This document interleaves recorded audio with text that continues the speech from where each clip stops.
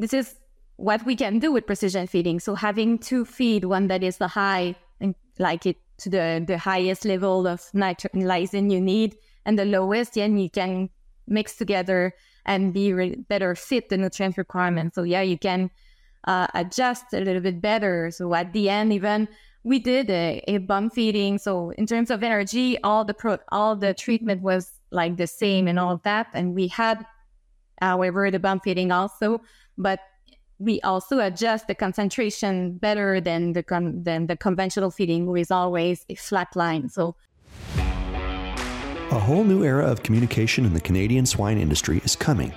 Now you have the brightest minds of the Canadian and global swine industry right in your pocket. And what's best? You can listen to all of them while driving to a farm, traveling, or running errands. It's never been this good, and it's never been this simple. The Swine-It Podcast Show Canada is only possible with the support and trust of innovative companies like AX3 Digest is a highly digestible source of protein with a low level of potassium, giving young animals a healthy start. Swine Veterinary Partners comprises 4 well-established clinics across Canada: Precision Veterinary Services, Premier SHP, Demeter Veterinary Services, and Demeter Services Veterinaries. Our nutrition group includes 4 companies: Nutrition Athena, Shakespeare Mill, Farmhouse, and Nutrition Partners, which serve swine producers all across Canada. Welcome to the Swine-It Podcast Show Canada, a weekly podcast where you'll find cutting-edge insights and everything that's working in the Canadian and global swine industry. Hello, everyone, and welcome to the Swine-It Canada podcast show today. I'm Dan Columbus, your host, and joining me today is Laetitia Cloutier, who is a project leader in feeding and nutrition at the Swine Development Center in Quebec, or more commonly known as CDBQ. How are you today, Laetitia? I'm very good, and you? I'm doing very well. Thank you for joining us today. I'm excited to hear about the topic. Before we get into the topic that you've suggested for today's podcast, though, because some people might not be familiar with who you are and what you do, do you mind giving a little bit of background on yourself and some more information? Yeah. So first of all, thank you so much for the invitation. It's really an honor to be here. So thank you. I come from Quebec City, so I don't come from agriculture sector, but I really had interest in agronomy. So I started to do my bachelor degrees at Laval University in agronomy.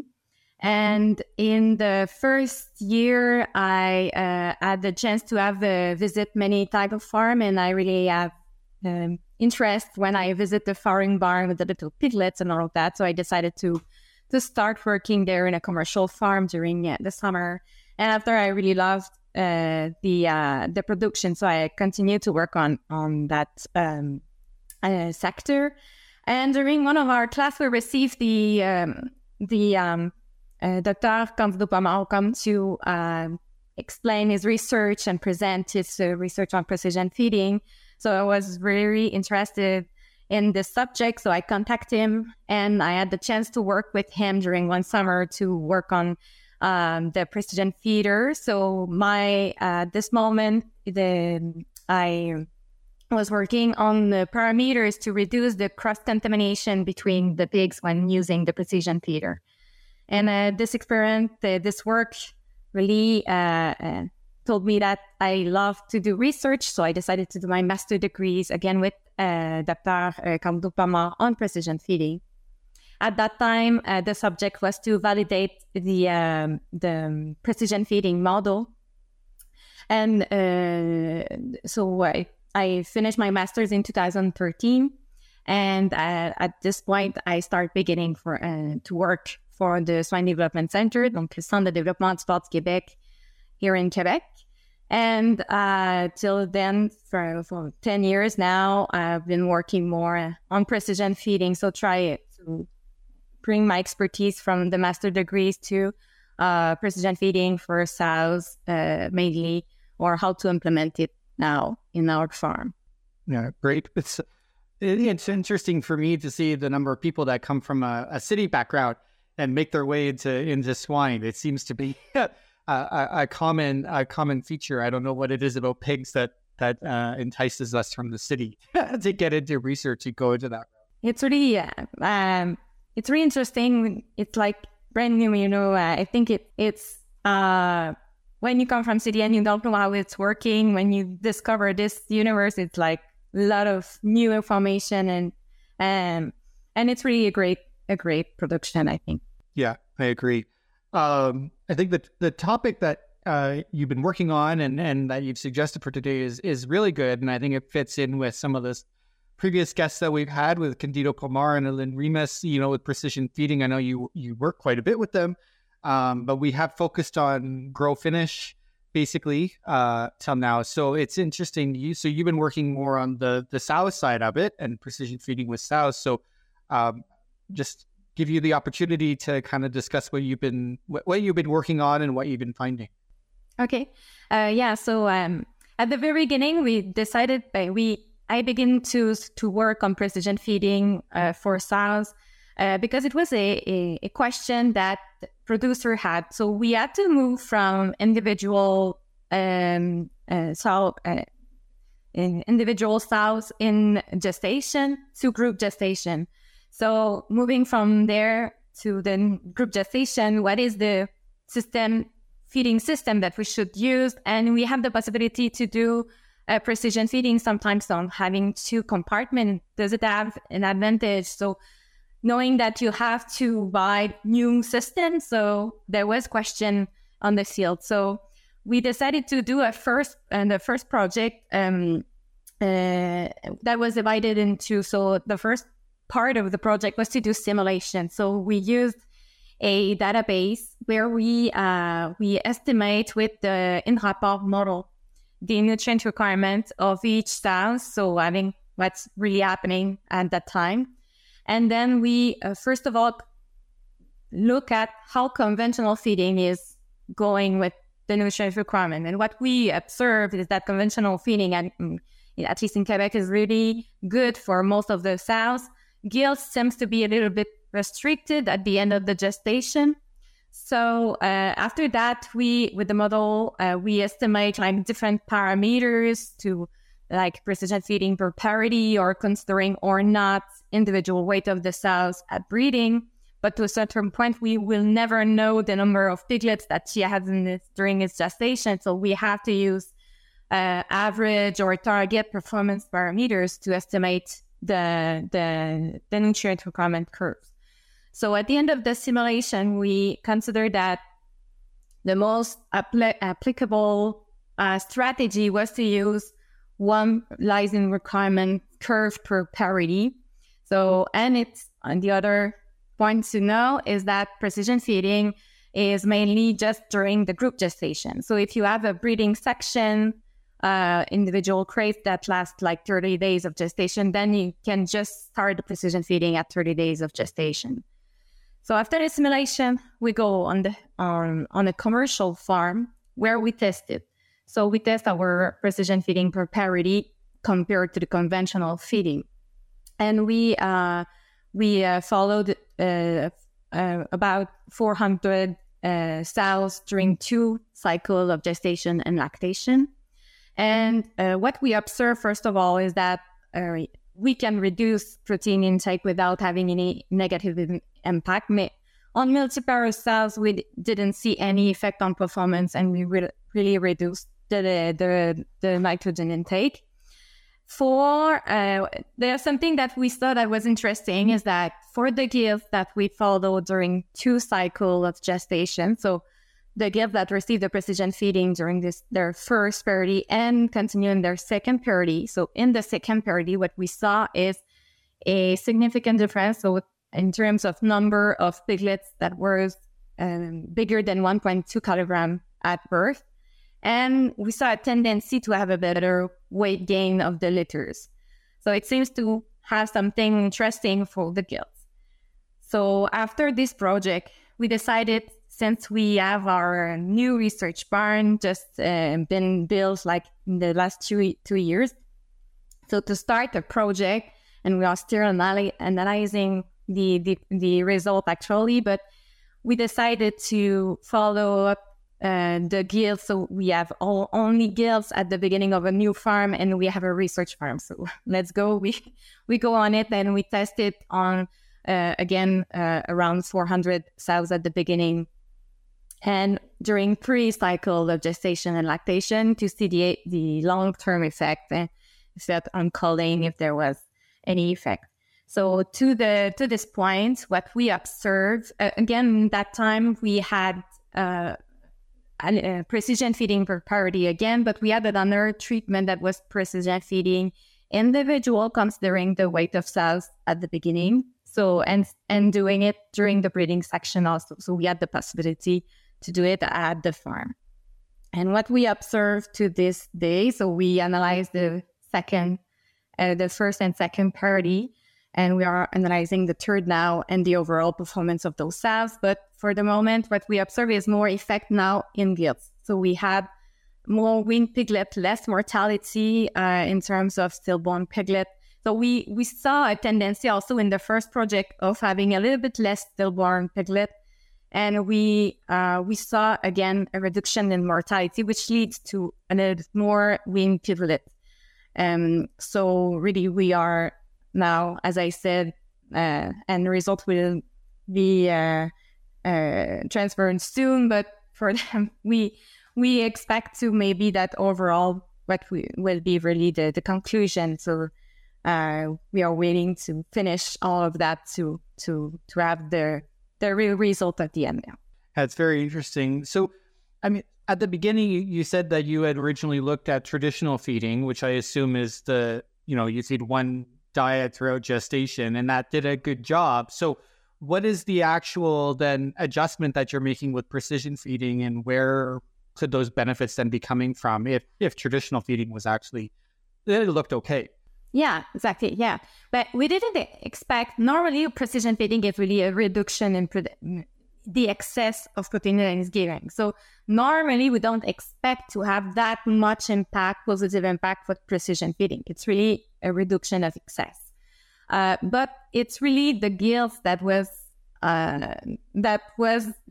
we saw a potential, because it was restricted at the end of the gestation, where there is the big dominant of the big lysine requirement for the piglet. So we know that it's at the end that we have a little push in the nutrient requirement. So it's really there that we saw it could be possible. On the opposite, we didn't expect to have any impact on multiparous sows, and we didn't see it in our recent project on second parity. And first result now for multiparous, for the third parity, didn't seem to be that much. So if there is any positive impact, we expect to be the gilts, which we saw something also.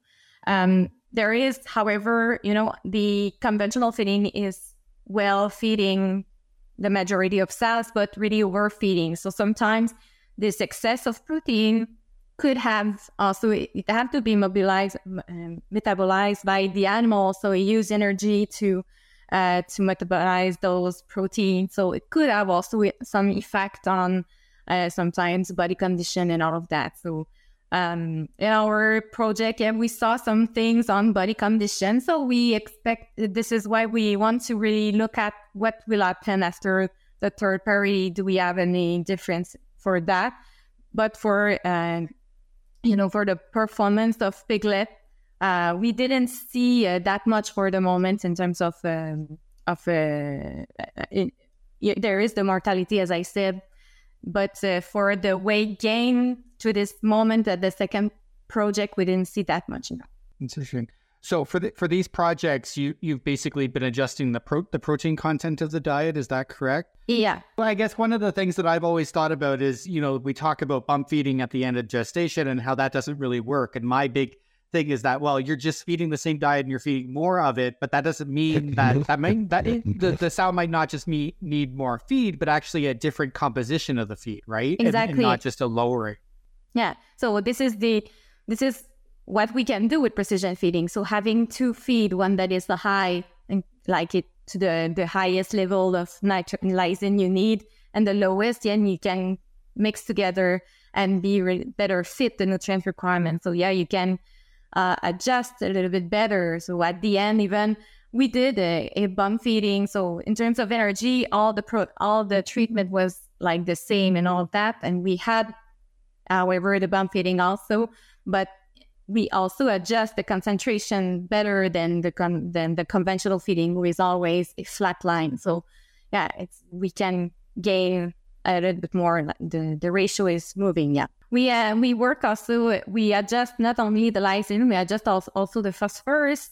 So we were able to optimize a little bit more also the level that we were giving, and this helped also for the feed costs. So the phosphorus is a nutrient that is a little bit expensive. So we will do also the economic analysis to see what we can gain for that. And if we finish at the conclusion that we have some impact on yields, then we will also add those potential to the economic analysis. Yeah, it's interesting that you mentioned the phosphorus and calcium, and especially because there was the thought that maybe if we have our cells group housed and they're moving around more, that requirement might be greater, right? Because a lot of that the requirement for phosphorus and that was developed in stall housed sows, right? So, do you think that you might adjust the model to account for group housing, or I guess are there plans to look at group versus stall housed? It's a good question. For the moment, we are actually doing another project on precision feeding, but really focusing on phosphorus. So we start this project, and we are doing like a urinary collection of sounds to see if we go too low or too high. So we'll have some data there to help us to see if we go too far or if it's okay in terms of nutrient requirement, in terms of phosphorus requirement. But now it's running now, the trial. So we start analyzing a little bit with the Laval University, so we're with the Martial et Tourneau Montmagny also on this project. So we'll see. In the project that we have done, we optimized a little bit the phosphorus, but it was really the lysine that was the limiting nutrient. So we really focus on optimizing the lysine requirement, and we adjusted a little bit the phosphorus just to have some gain also, but without just to be too challenging in terms of the phosphorus, since we didn't yet work on it, but now we are working on it. Yep. Well, it definitely takes time. You don't want to look at too many things at all at once. But it was one question that we had tried to look at a long time ago at Prairie Swine Center, but our group house cells didn't move around enough to actually so they didn't exercise when they were outside of the crates, or they just stayed in the crates. So it was it's a difficult question to answer, but I think with this new technology, and then the push to go with group housing, I think it's going to become more and more important to look at things like this. I think, and just in general, the precision feeding and looking at maybe more of a phase feeding approach in gestation, I think is going to be important when it comes to sound nutrition. For a long time has been kind of ignored, probably because it's hard. It takes a long time to do. You're looking at years to do your type of work to actually get some results. So I guess with all the work that you're doing, what would be like the final goal? Like, what would you like to see implemented? I guess at the perfect level, and then maybe at the what we would actually be able to achieve. At this point, I would say that precision feeding per parity would be an easy precision feeding. It's like tomorrow you have a system like this, you can apply this strategy. So it's really, you don't need to wait the sows or anything. So we just a nutrient requirement curve per parity.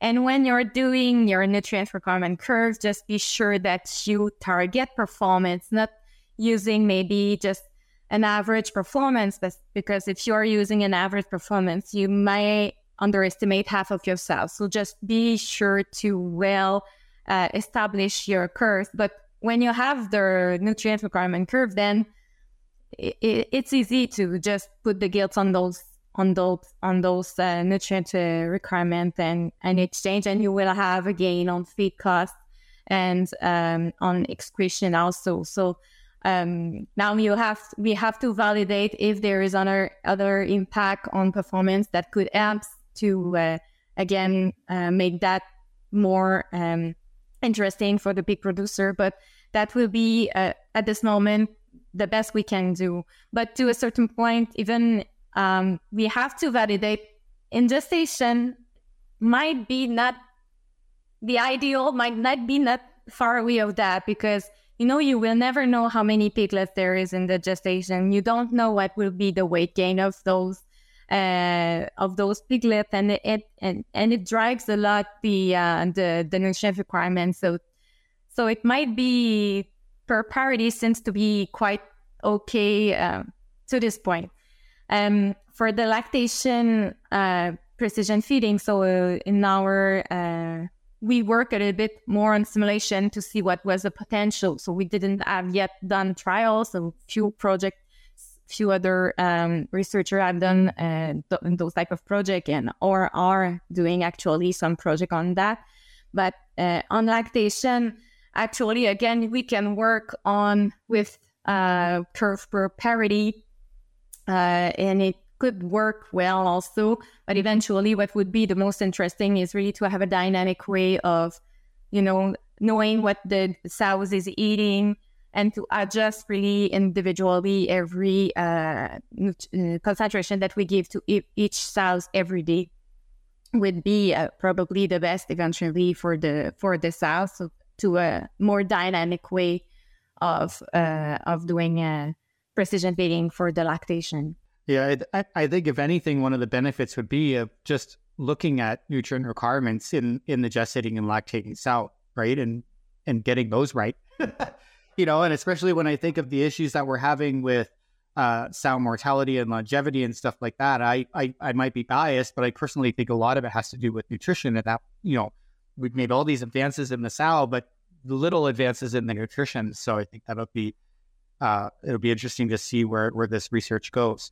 And eventually it would be because those models come from data, but we adjust it for parameters. But it would be interesting to have level, like I've done in my master study. So bringing the precision feeding to what the model is saying that is the right requirement, but increasing like 15% more or 30% more, and to see if there is any differences, because it is what is hard with the sows. So there is so many variability that if you don't have many sows, you may not see anything and you say that it's okay, but maybe if you had more, you would have seen something positive or not. So it's where it's a little bit difficult with the sows, and you need to have lot of animal.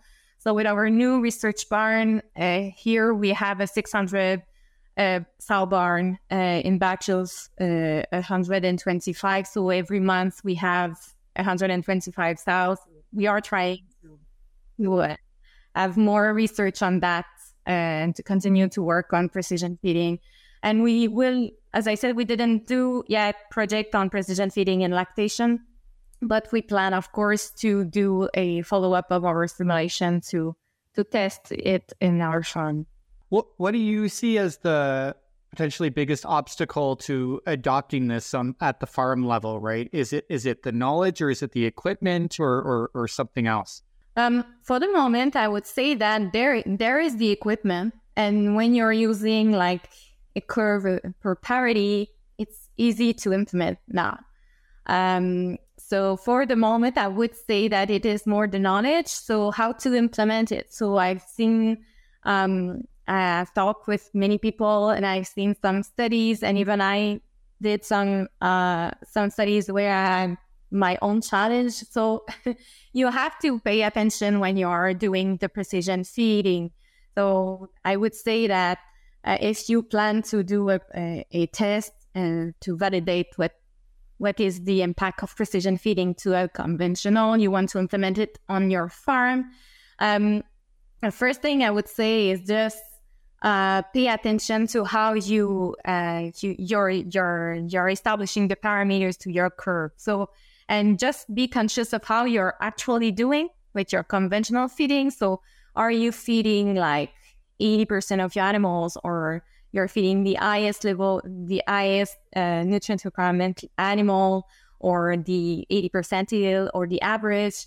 And just keep in mind to have the same strategy in the precision feeding. So if you have, you want to do precision feeding, then don't use an average if you're focusing on an 80 percentile pig. So you have to have the same strategy, and then before starting a project, just put your conventional and your precision feeding curves in a graph and validate that there is, that it's logical. So your precision feeding should be not that far away from your conventional. So if you're too far away, it might be something that you have too much merging on your conventional, or your precision feeding is not using the right animal. So normally at one point it should even touch each other. But most of the time precision feeding, of course, is lower, so we can reduce the protein intake. But you have to pay attention of how you're doing to be sure it will work. So to don't underestimate too much. So it could happen sometimes. So precision feeding. So when you're doing it with another model than what you're using in your conventional, so you have the effect of model, and then you have the effect of precision feeding. So yeah, it is that is pretty challenging, I think, that, and sometimes it's not always done correctly, I think.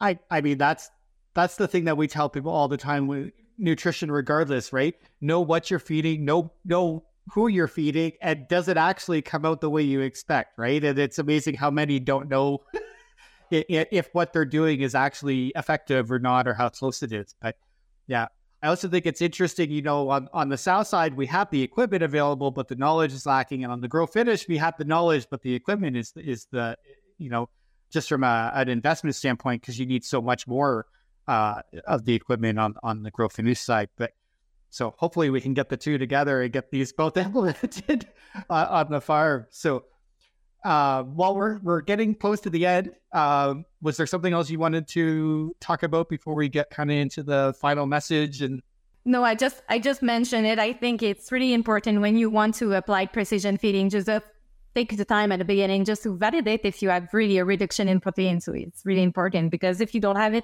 might be something. And so pay attention to how, and don't forget to focus on the right parameters to establish your nutrient requirements. So it's really important. Yeah. So I take it that's your take-home message, or do you have a take-home message that it can be that. Okay. No, I think that's great. Looking forward to seeing more of the results that you come. We'll definitely have to have you on again to discuss things as you find out more. It's time for our famous three. So at this point, we get to the other three questions that we ask all of our guests, and I gave you a little bit of warning right before, so hopefully you've thought about it and have some responses. So our first question is, what is your favorite swine-related book or resource? So as a French Canadian, I would say that it's not a Canadian book, but I would say that the paper from the Journée de la Recherche Porcine is really great for you. Yeah. Okay. Then this one, we get some interesting responses to this next one. So what is your favorite book or resource outside of agriculture? This can be, a fiction, a nonfiction, something, whatever you want. I really love all that is historical and the two wars. So I have a book on the infography on the war. So it's really an historical book that I love. So yeah, Histoire du monde en infographie. In French again. I'm sure the French people will look it up. I'm admittedly a bad Canadian. I don't know French, so it's not. Okay, and then our final one is what characteristic you think sets successful swine professionals apart from those that are not necessarily successful or as successful as the best ones? I would say that a rigor would be very important. I think it's essential for a professional to just take time and be very rigorous for all he's doing. And I would say that curiosity, of course, also brings a better professional for that. Good for the professionals and for the students that we're bringing through and training too, to be curious, but also have the rigor. Yeah, exactly. Yeah. I think that's so very good. That brings us to the end. So I'll thank you once again for agreeing and coming on and talking about this very interesting topic with precision feeding. I think it's the future of agriculture, and definitely has potential. Thank you once again. Thank you so much again for the invitation. It was really a pleasure.